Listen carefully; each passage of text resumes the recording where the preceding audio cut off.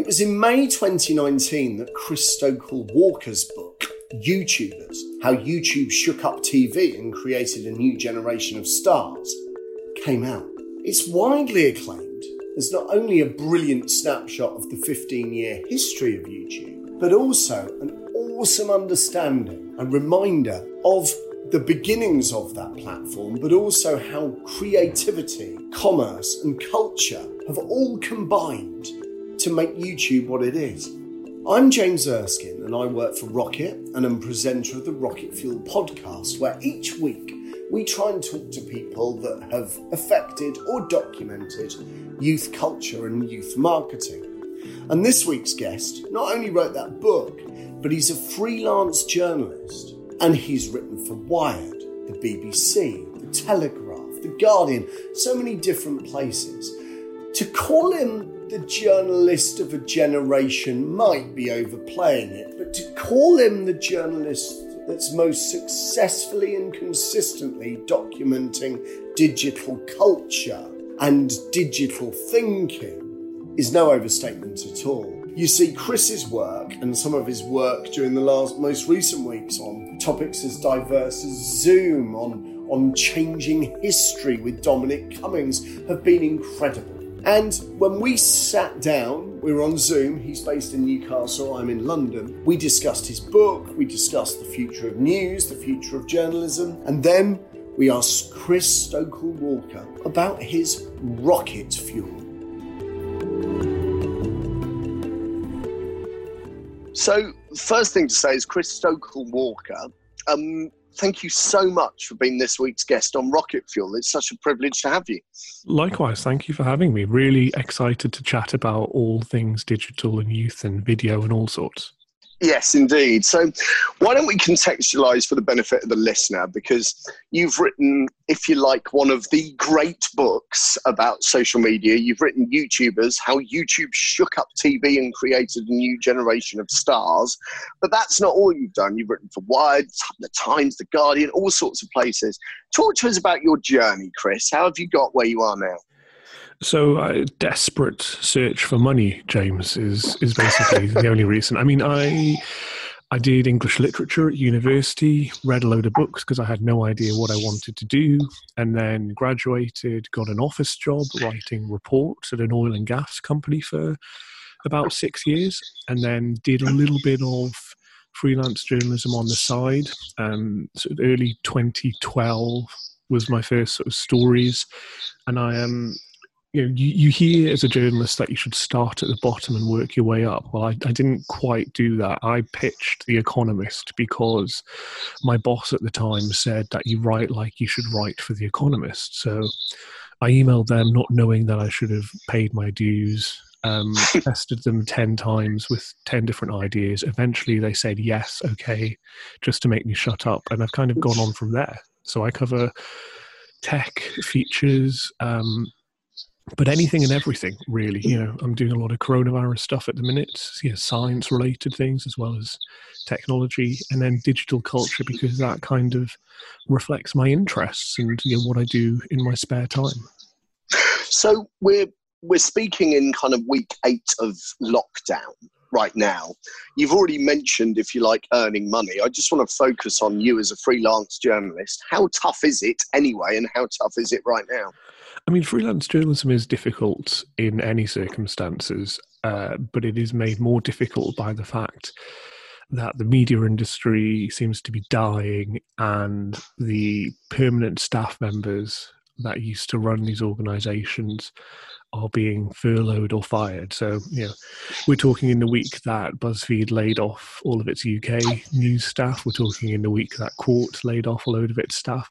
Those are really skilled journalists who are going to be probably coming onto the freelance market. And obviously, the more competition there is, the more difficult it is. But even in ordinary times, I teach journalism students, and we're getting towards the end of the year. So they are asking kind of, how do we do freelance stuff? And I said to them, well, when I started, I had maybe a 10% success rate on pitches for ideas. It's up to about 50% at the minute.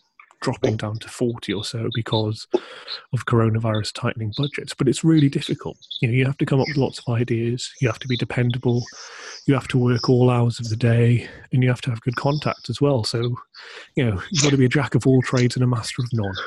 And do you theorise that there won't be anybody that gets as lucky? I mean, I know you're immensely skilled, of course, Chris, but up-and-coming journalists now, they won't get a peace commission by The Economist, no matter how hard they pester. Or do you still think that's possible? No, it's still possible. It's all about the ideas and whether or not you can write in full sentences. That's what I do is not difficult.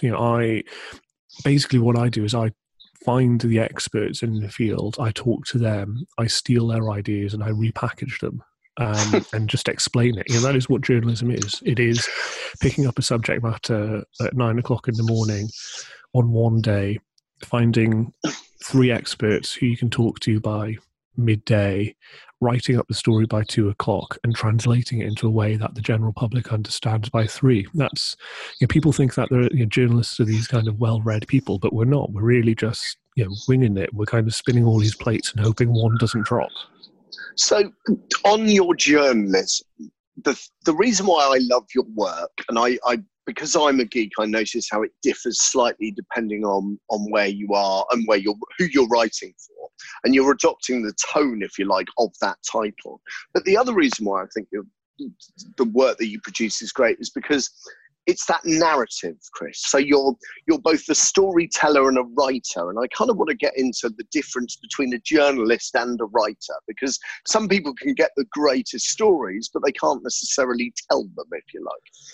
Yeah, well, there's an interesting thing. So again, when I teach my students, we teach them that there are different types of journalism. So if you think of it as a sliding scale, on one end you have news stories. So, a very strong top line of a news story is something that you'll see on the BBC website, which is, the number of deaths due to coronavirus topped 35,000 today. That is a boring, sad news story. Which is written in a very matter-of-fact way. And then you have at the other end of the sliding scale features journalism, which is generally less reactive. It's more in-depth or character-led. It kind of borrows elements from fiction writing and, is kind of building up that narrative. And I've always been, because I'm not based in London, I've never worked in an actual newsroom, I've always kind of tended towards the more feature sides. I do occasionally do news stories and do break news in around sort of particularly the online video world, but it's more features. I'm more interested in the characters, in their motivations, in what they do, and in telling stories in scenes in a very sort of movie-like way. When you're working with people, when you're profiling people, what is it you look for? Is there a commonality in the stories that you write? I don't know, actually. I think, the way that I describe it is that I'm essentially being paid to learn every single day. It's, a lot of people go to university to pay to learn about things, but I am very inquisitive and a little bit nosy. I think every journalist has to be a bit nosy. And so basically what I'm doing is just kind of sidling up to people and seeing what makes them tick, or, if it's a story about a thing, about a movement or about a development, then it's kind of figuring out what it is that makes it important. But, it's... You kind of pick up people's character traits and you have to learn to read them very well. So, I did a story once where I followed around a guy who pretended to be the Crown Prince of Montenegro, which is a job title that doesn't exist. So I had a couple of days following him around Italy as he kind of opened monasteries and pretended that he was a royal family member, and everybody bought it. And you can kind of like learn from people's ticks, whether it's a verbal tick or whether it's kind of like a little movement that they do, the small sort of characteristics of, almost kind of like terribly psychoanalyzing them. And, it's something that is pretty dangerous to do if you think that you're doing it properly, but you learn a lot about people from how they interact with others. So when you have the benefits of, if you like, a full-time job, you have, HR procedures, you have you have, training courses that you go on. Is it a solitary existence being a freelance journalist? Who do you get to meet for your Christmas party? How lonely are you, Chris? I mean, I'm adapting better to lockdown than I think anybody else, because I spend most of my days anyway sat in my flat writing and working. So no, it is a solitary existence. The way that you build up a network is you find fellow journalists and you sort of interact with them and you use them as peer support networks. I'm very lucky in that, alongside doing the actual journalism, in previous years I've had a full-time job while doing the journalism, but in the last sort of 2 or 3 years I've kind of balanced it with some part-time university teaching. So I kind of have a social group there, but you also interact with people when you're doing your stories. So it's not as if I am sat at home not talking to anybody for weeks on end. My job is literally to ring up people every single day and talk to them. It just so happens that becomes a written story at the end of it. Let's focus on you for a second, Chris. Are you any good at switching off? No. Next. No, you can't be. You can't be a freelance journalist because, and this is what I think people are beginning to learn now as they are kind of in lockdown, is you don't have. You can't be a journalist full stop, because news breaks every single hour of every single day. So, for instance, if Susan Wojcicki left YouTube in the next 20 minutes, I would be hanging up this call and writing a story on it. And that's simply part of the job. But also it's compounded by the fact that you're a freelance journalist. So you are self-generating your own work. You have to build up your leads. So you really have to chase things down more and more. And you don't have an office often. My office is my living room. And so it's very tempting to just pick up the laptop, regardless of what time it is, and type out a few more words, which is something that a lot of people don't like about this kind of job. But I don't treat it as work, is the thing. So I don't see a difference between what I'm doing as fun and a hobby and what I'm doing as work. I want to, just because you kind of painted a really good picture of the landscape, I want to just ask a question on kind of the news, if you like, out there. I mean, there's lots of talk about, the cliche is digital pennies for print pounds. As you've already referenced, BuzzFeed looks like they're cancelling their news operations in the UK this week. And yet BuzzFeed has broken scoop after scoop after scoop, and there are some incredible journalists there. There's Tortoise, which has been my, if you like, new favourite this lockdown.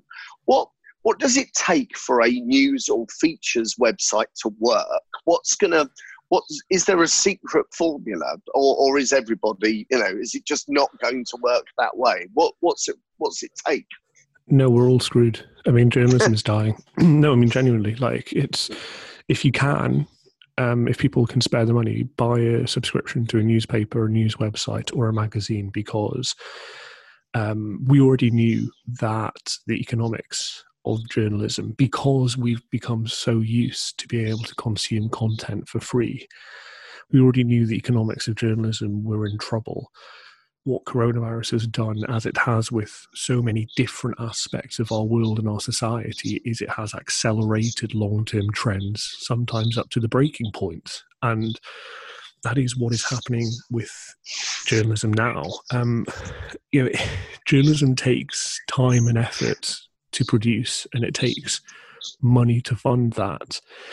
And more than ever, given a lot of the issues that we're seeing and a lot of the kind of scandals that are coming out around the world around this stuff, we need people holding power to account. It's you might think that's really high and mighty coming from someone who writes about YouTubers and TikTokers all day. But I'm talking about the people who are actually doing important journalism here. If we don't fund that, we become a much poorer society in every single way. So, it's not good times for journalism, basically. But I'm hopeful that maybe people will recognise the importance of the Fourth Estate, and they will maybe dip into their pockets and help support it.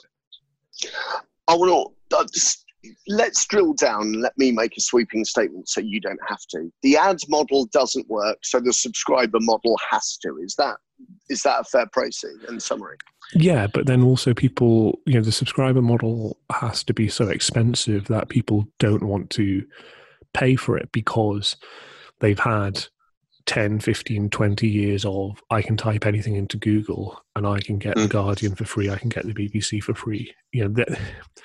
There is always this difficulty where so many sites have aggregated reporting that costs money for free that you will find a hooky version anywhere. And then you have, for instance, the Sunday Times did an amazing bit of reporting a few weeks back that did actually drive subscriptions up, but then Owen Jones tweeted it out for free as a screenshot because he fundamentally disagreed with the owner of the publication. And it's a bit like, well, the snake is eating its own tail here. Yes, I saw that. I think you and I most recently connected on Twitter where you said if all you can do this lockdown is subscribe to a publication, I think you were talking Wired. And I think I was retweeting and I mentioned that I think I subscribe to the New York Times, the Times, the Guardian and Wired and Tortoise now as well and The Economist, and I still don't feel like I'm doing enough. So yeah, I hear you. Chris, I'm going to ask you now, maybe even speak about yourself in the third person, but let's not go too crazy. What do you think you're known for? Oh, God. I mean, in terms of the actual finished product, it is tech journalism. I explain the weird things in technology to normal audiences.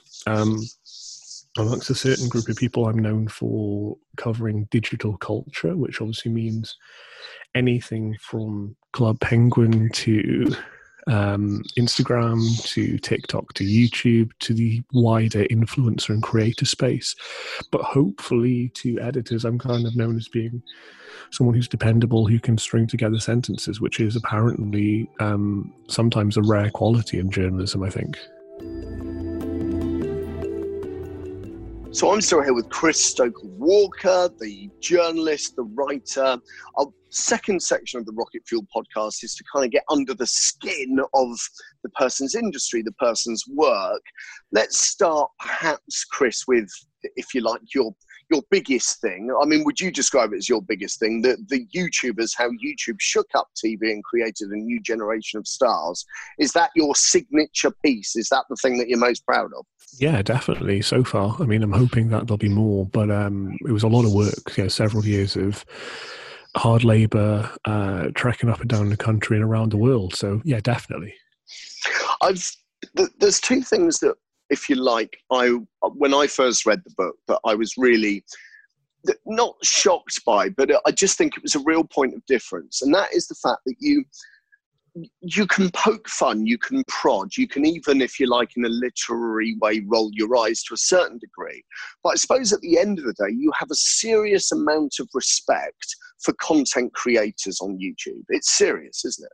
Yeah, they're entrepreneurs. And this is the thing that people often mistake is people think of YouTubers or just content creators in general as celebrities. They don't fully understand what this job is because it is still being formulated. The rules and the societal norms around it are still kind of being put together. And so what they do is they try and equate it to an old world analogy. And the one that they often reach for is kind of like a Z-list celeb, like a Mark Wright from Towie or something like that. When actually that's misplaced because they just see the front of camera stuff. They see someone looking pretty, posting videos and photos on social media, and they think that's it. What they should be doing, if they're going to draw an analogy, is they should be drawing an analogy with entrepreneurs or business owners, because these people are creating startups. They are running businesses, they're doing books, they are managing their accounts, they are doing merchandise, they are brokering brand deals, they are kind of developing their own personal brand in a way that people don't acknowledge, and that takes a lot of work. And this is the one thing that I think has allowed me to get access to this world quite as much as I have, is that a lot of the people covering this space even still approach it with holding their nose and kind of turning away, when actually you have to admire the amount of effort that goes into it and the fact that these people are changing the world. There's a reason why the book was subtitled what it was. They are changing society. So I want to ask two questions on that. What age do you think we're in terms of influencer marketing? I suppose there was a period, I guess, maybe 10, I think we ran our first influencer marketing campaign 9 years ago. So a YouTube one, after bloggers, and I'm doing air quotes for the benefit of the listener. And then it was kind of Wild West. Do you think we're in an age now where it's more professional? Do you think there are still bandits out there? What do you think's happening? What's your helicopter view?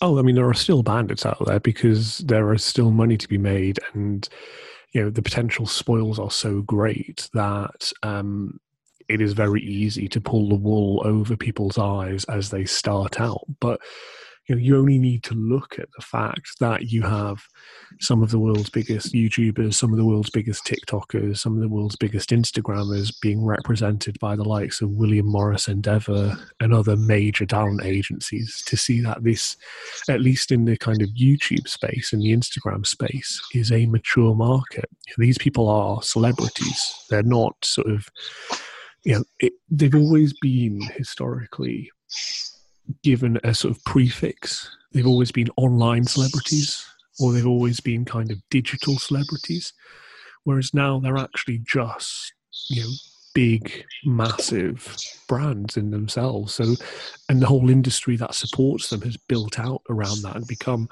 really quite mature. I mean, you look at whether you're looking in the UK at like a Gleam, or you're looking in the US at sort of a Rooster Teeth, or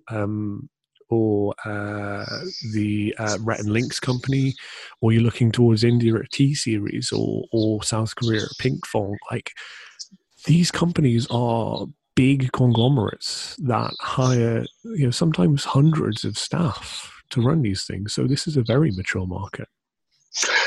Your respect is there for YouTube creators, and I get that. They're creating long-form content, they're mobilizing audiences, they're getting often bigger engagement than TV shows out there.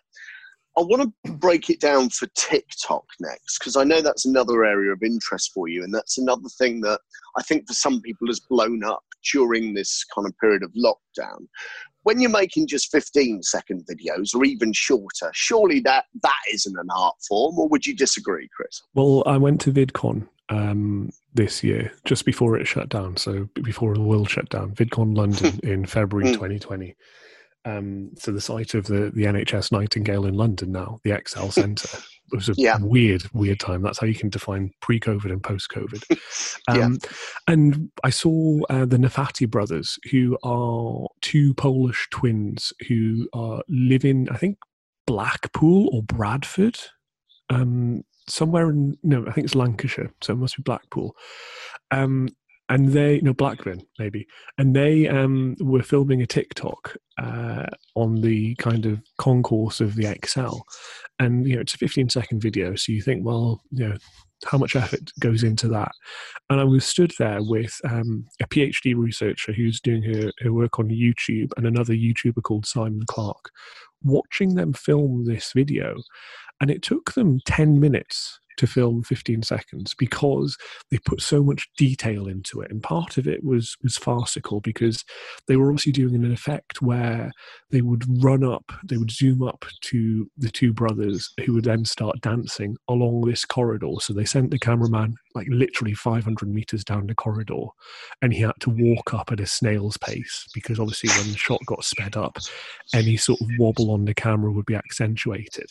So, even in just like a basic practical terms, a 15-second video can take a long time to record, because I was stood there a long time. But then you think about conceiving of the ideas, of thinking how to connect with your community, of looking at and analysing the trends on this platform, and seeing which challenge you want to use, which hashtag you want to use, which song you want to use. It's complicated. When you look at TikTok, when you look at YouTube, when you look at indeed any social platform, the one thing that I know, having read your work, is you understand that alongside the creativity comes the commerce, right? People have got to eat, people have got to pay the bills, and you very much understand the part that brands play in that creator-audience relationship. Big sweeping question. Do you think brands get it right, or do you think brands get it wrong, or do you think it varies? I think it varies, but I think more often than not, they get it wrong. They're getting better at it, but you only have to look at, for instance, the way in which online creators have been kind of co-opted by traditional TV broadcasters. Why is Lad Baby doing a daytime TV show on the BBC? Like, it doesn't make sense. Those skills are very different. Why is Joe Sugg presenting primetime TV shows? What tends to happen, I think, is that these creators get a fan base, and more often than not, a brand kind of realizes that they have an audience, but they don't understand why they have the audience. They don't understand that it's largely down to the personality, so they try and sort of squeeze that personality into the box that they've already built, and they don't realize that it's massively constraining for them, and it never kind of comes off as authentic, which is the main commodity of these people, their authenticity, or at least, I'll do air quotes this time, authenticity in air quotes. So one of the examples referenced in your book is the Heinz baked beans and Dodie. And Dodie was just kind of picking up at the time. Her fan base was just getting big. There, for the benefits of the listeners, it's fascinating that, because we, back in the day, were the agency that delivered that campaign for a PR agency. So we were the influencer marketing people. And there, for the benefit of the listeners, Dodie created a song using a tin of Heinz baked beans that was replicating the TV ad. And as you reference in the book, I think the title of the video was Beans Ad. It's an incredibly blatant placement for all of this about how you have to weave the brand into the fabric of the editorial. The rules are sort of changing when it comes to influencer marketing, aren't they? There's no kind of, there's nothing obvious anymore, or indeed everything should be overly obvious. I just want to get your thoughts on that. Yeah, well, I think the reason why I thought that worked so well as an ad, and you may have more insight into this in terms of the direction of it, was that it was still at its heart Dodie. It was, she is kind of incredibly sweet, kind of quirky, a little bit awkward, and the the setup of it was exactly that. It was something that you would never see happen. She kind of, in her demeanor and in the way that she presented it, acknowledged that weirdness, that I'm playing a can of beans musically. It really fitted. And that's, I think, something that you don't see a lot of. I think you see people getting put into preconceived ads without really engaging with the talent, with the creator. But, how did you do that? Did you actually sit down with her and talk about it? No, we didn't sit down. It was a relatively small amount of budget. It was kind of I'll use the turn of phrase now, it was the fag end of a budget for a bigger campaign. We were originally going to work with a different creator. I can't remember for the life of me who it was. We found Dodie, and Dodie's she's a bit of an exception because she's still managed independently. She's one of the very few that isn't with, if you like, one of the big management businesses out there. It's still her friend who acts as her manager. And I think it was, yeah, that's it. Yeah, Josh. And I think we sent an email one morning. Josh came back in the afternoon saying we could do something, and it was live by the weekend. It was the most, and she said roughly what she was going to do, and we never dreamed it would be that good. And then we went on to work with her for Chupa Chups Airheads, where she did a cover of I Want Candy, which again, the client loved. And now she's, best-selling superstar. She's amazing, and headlines Sitsi, doesn't she? So yeah. Yes. How do you measure the returns on those? Right, fascinating. So I was actually going to come on to ask you a similar question, which is, do you think brands are getting value? So I'll go first. Why not? So it's amazing how different brands are measuring success. Okay, so if the other thing that we did as a business was we were the reason why most YouTubers said get a free 1 month trial with Audible, and we were that agency that brought the Audible cost per acquisition stuff. I was working with a podcast business at the time, and we took that into the YouTube space and made quite a lot of money for lots of creators and quite a lot of money for us. And there it was really easy because it was all direct response. It was all cost per acquisition. When you get, and the Dodie stuff, particularly with the Heinz stuff, was fascinating because we were working with, they wouldn't call themselves this, but essentially a PR agency. So they're looking for different metrics. They're looking for brand metrics. And I suppose this is a long-winded way of saying everybody's measuring things in a slightly different way. And I'm always a big proponent to YouTubers, to content creators, TikTokers. They really should ask, where is this brief coming from? Which I know is a boring marketing question. You know, is it a comms brief? Is it a direct response brief? And also, how are you measuring success? Do you see what I mean? Because some people will want to see a big engagement rate, which is kind of a vanity metric. Other people will want to see how many units has it shifted. Yeah, and this is the interesting thing. I mean, when I did the book, when I started the book, there was still this kind of priority on subscribers.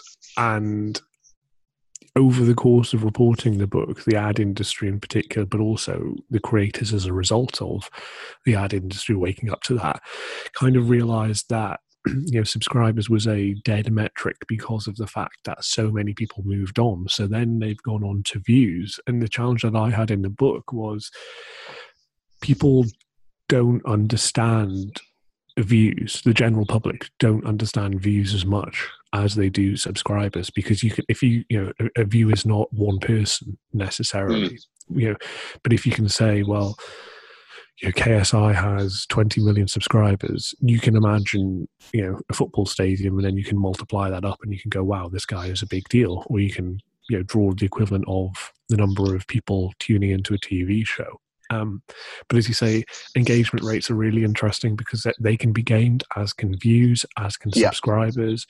It's kind of the one that I think a lot of marketers struggle with, isn't it? Is what is a useful metric? And even conversion doesn't necessarily work out, because what if it's just brand loyalty that you're building rather than actual sales? Completely. We've had in one of the very first Rocket Fuel interviews we did with the behavioural economist Rory Sutherland, and he points out that the most effective ad is the one that's above a bar that points and says, get a beer here. You don't know whether that person was already going to get a pint of beer already. Do you see what I mean? So this direct response thing doesn't necessarily work. That's the thing.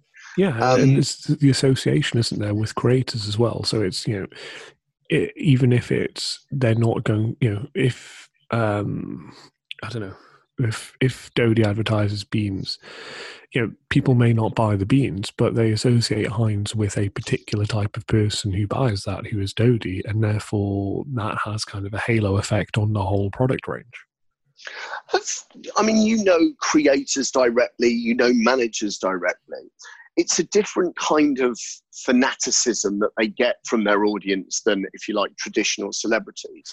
I'd love you to bring to life, if you like, your thoughts on the fandom. And also, Chris, maybe a horrible question, but have you seen anybody break down? Have you seen content creators go nuts? Yeah, loads. There's mentions of it in the book. I mean, so we're talking here, I guess, about parasocial relationships, which is the technical term for what happens when you build up a feeling of friendship with someone who does not feel a feeling of friendship back to you. So the early equivalent of this, and it was a term, parasocial relationship, that was coined in the 1950s and 60s, was when you would invite soap stars or evening TV news anchors into your front room in a very intimate way to present you with the TV show that they were hosting every single evening. And that's kind of gone into hyperdrive in the age of social media. And so parasocial relationships are interesting ones because they are the thing that fuels creators. You know, they are the thing that makes them different from Tom Cruise or from, I don't know, a Lindsay Lohan or someone like that. I was going to say my go-to one for that is always Jennifer Lawrence, but Jennifer Lawrence is kind of an interesting one because the presentation of her is such that she actually has a little bit of parasocial relationship because she presents herself as so relatable and klutzy and kind of normal, that she kind of bridges those two things. But yeah, that has a big effect because what you're doing is you're engaging people in a way that is very personal and they feel an intense loyalty to you. And so if you do anything to wrong them or if you do anything to kind of alter your style of presentation or the things that you're interested in just because you're a human being who evolves, then suddenly you risk alienating that audience. And as much as they love you, they can turn around and hate you. And so, you know, when you ask about people burning out and breaking down, that is one of the main pressures. There's obviously the pressure of having to create a lot of content in a short period of time constantly, but there's also the kind of mental pressure of feeling accountable to and beholden to your audience, to your fan base, and worrying that people can be very fickle. And if you don't do exactly what they want, if you don't present the idealized version of whoever your audience has in their heads, then suddenly all of this can go away tomorrow. I want to ask you a question based on, if you like, more youth culture generally, because you're clearly, there's this respect thing always fascinates me. So you're respectful of the relationship, you're respectful of the work they do. Are there any parts of youth culture that leave you cold? Are there any parts where you really do roll your eyes and just think, nah, that's not right? Advertising a lot of products to kids, basically Jake Paul. Like commoditizing that stuff. And yeah, this is the book kind of ends with a lot of questions for the future that haven't been answered because of the relative youth of this whole world. And one of the ones that I have, one of the big picture questions that I worry about in the next sort of 10, 15 years is what happens to a 6-year-old kid now who watches a video from their favorite YouTuber, who buys all their merch, who grows up to be 15 or 16 and suddenly has the light bulb moment where they go, hang on, that person that was pretending to be my friend on screen was actually just trying to sell me their $20 t-shirt. And what happens to all of that person's social relationships in real life? Do they then start questioning the friendship that they've had with their best friend since they were 5, worrying that they also are trying to sell them stuff? I guess that's, you know, because we've commoditized that personal relationship. And that's the one thing that I wonder what will happen when people start to get older and a little bit more self-aware of what they've actually been subject to. I'm with you. The commoditization of a personal social relationship, that's certainly a key takeaway. Let's chat other social platforms outside of YouTube. I know TikTok is an area of huge interest right now. It seems to have been, to your point earlier, accelerated during lockdown. Before we get into the weeds on TikTok, is there a commonality, do you think, of social platforms that haven't worked? So Vine seems to have, Vine's obviously long gone. There was another kind of new Vine, I've forgotten the name right now, not that long ago, you know? Why do you think some social platforms don't take off? Well, I mean, in the case of Vine, it's largely because Twitter just pulled the plug. I mean, Vine was doing enormously well, but I think maybe it was, 5 or 6 years too soon. Byte, which was by the same guy, Don Hoffman, that ironically suffered not from being too soon, but from being too late, because he'd been trailing it for years and years. He said Vine was coming back, Vine 2.0 is coming back, and then suddenly, in the years that he was developing it, ByteDance produced their own version, TikTok, and they bought out Musical.ly and merged it with those to get the audience in the Western world, 100 million people back then. And suddenly TikTok was the second coming of Vine. And you talk to people who don't follow these things precisely, and they actually think that TikTok has a direct line back to Vine. They think the lineage is the same company, the same owners, the same developers, and it's so I think that sort of those two things failed, because they were cut off before they were allowed to really develop, and because they were too late back to the market. But you look at Facebook failing at video, that's just because it doesn't really work. It's there are big established platforms like YouTube is going to be king here for a long time in long form video in terms of user generated content. I don't really see anybody supplanting it. You were again on Twitter, you were looking at, I think it was the habits of a 9-year-old child in terms of screen time. And your observation were, and admittedly this is one person, but I was shocked by this too, that their TikTok hours were 10 times their hours of YouTube. I mean, what is the potential in your view for TikTok? How big, how massive can it be? Huge, absolutely huge. I mean, it's taken, maybe 3 or 4 years to get to the point that YouTube took like 10.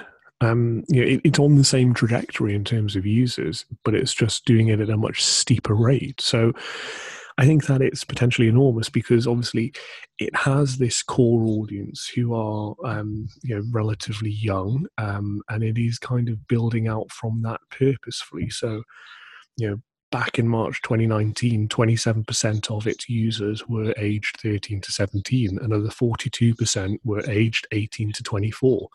Only maybe 15% were over the age of 35. But I spoke to Rich Waterworth, who is the UK managing director of TikTok, and looks like as TikTok kind of builds its European base, at least in London, and maybe its non-China base in London, looks like he might be increasingly important in the app's future.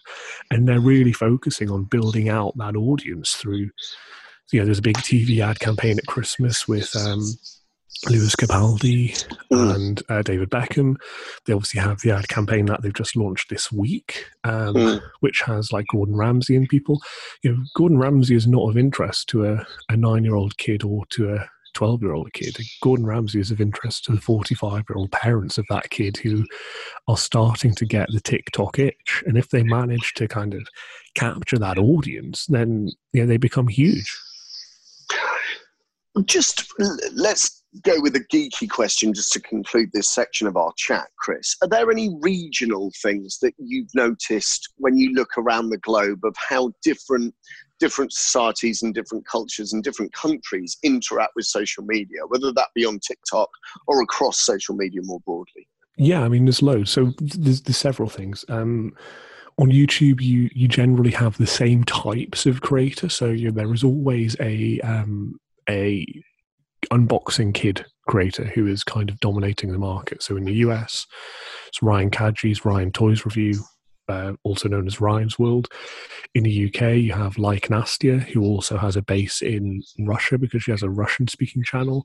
And you can literally go around the world. I do in one of the chapters, I kind of paint all of these different pictures of these people who are the same content. They're producing content where they open up toys in different parts of the world. CKN Toys in Australia, which is a couple of kids, and they do the same stuff, but it's just slightly tailored, whether it's in language or localized in terms of the toys or the things that they're talking about. So that is relatively similar. But then you look at the rise of TikTok in India, which is huge. Their biggest market, I think, outside of China, and certainly their fastest growing in the world. That is happening because mobile internet in India is hugely important. So Jio, which is a telecoms company, rolled out kind of super fast mobile internet across the entire country about a year and a half ago, which has really enabled the boom of TikTok there, because short video content is suddenly accessible to people on the move. In a way that YouTube kind of encourages you to dwell a bit more. So that's why it's becoming more popular there. It's maybe why it's growing slower in the UK and the US, because we tend to sit down in front of our TVs and watch long YouTube videos, half-hour Bon Appetit videos or something like that. But it is growing. It's just going at different paces, I think, all around the world. So I'm still here with Chris Stokes-Walker, freelance journalist, author of an awesome book on YouTube. In case you can't tell, I love it. So do check it out. Final section of the interview is around Chris's rocket fuel. So some actionable insights, some things to take away for our audience of media, marketing, tech people, anybody that really has an effect on youth culture or youth marketing. Let's start with a big question, Chris. What do you know about young audiences? What do you know about the youth? I think that they are way more dedicated to people that they like and way more fickle in terms of people who cross them or people that they don't like than any other generation. But, it's difficult because there's not a lot of data out there about this stuff. There's a few firms that do kind of polling and research of kids, and it just seems to be that they absolutely love their favorites. And if they don't like them, they really hate them, I think. We live in an age of brand purpose. Lots of marketeers talk about that. What do you think is important to young audiences? So I think it's the same things that are kind of important to teenagers and sort of young adults, which is they really identify with their personal goals and their personal fears. So it's you look at the climate change strikes with Greta Thunberg, they really focus on environmental issues. They're really they hold their beliefs earnestly, and they expect their companies that they buy from and they interact with to kind of reflect that, I think, in a really powerful way. So you can't just pay lip service to an issue or a cause that is of interest to those sorts of people. You have to actually deeply engage with it and show, more importantly, that you're deeply engaging with it. What do you think is going to change next about how young audiences behave, whether that be in digital, online or elsewhere? And what do you think, what's the change you've noticed about youth audiences? I think they've become a lot more participatory. And this is kind of an extension of a trend that has already been happening. And we're seeing it accelerated more by apps like TikTok, where you actually are kind of able to become a creator far easier than you would on any other platform. The barrier to entry is much lower. You're encouraged to engage, to wade into this place and to actually create your own content. So there's theoretically opportunities there for marketers to kind of co-opt those creators, to make a little army of ordinary people that could maybe help them out in terms of their brand positioning. You've mentioned brands. Which brands do you think get it right in the digital space, and which brands do you think get it wrong? You don't have to name names, but if there's a type, if there's a thing that brands do that works and a thing that brands do that doesn't work. I think in terms of a brand that does well, that we've kind of already mentioned, is Ryan's Toys Review. They have kind of figured out the secret to success, and they've managed not only to present it in a very honest, earnest way, but they've also managed to really sensibly diversify. They spread themselves quite widely, I guess almost deliberately. They have a lot of different products out there which are really opportunities for people to come in terms of which brands get it wrong, or the types of brands that get it wrong. I think it's just those that think that they know what is happening, but they don't actually engage with the platform, with the audience, or with the marketplace. They kind of borrow stuff from TV or from traditional advertising and think that it'll work online. I hear you on that. Yeah, the amount of marketing managers that suggest a campaign for TikTok when they've never been on it, or any social platform for that matter. I'm right with you there. Finally, Chris, last bit. Is there one takeaway from either our conversation that we've had today, or anything else that you want our audience to walk away with?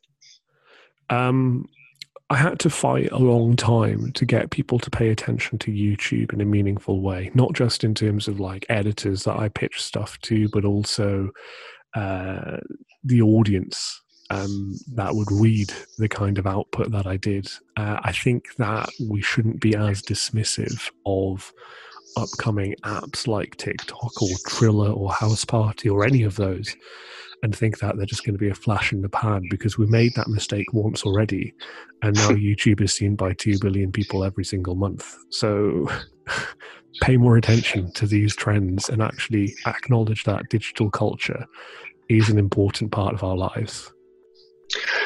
Chris, where can people find you on social media, if indeed you want them to find you on social media? Yeah, they're more than welcome to. I'm at Stokel, which is Stokel, on Twitter.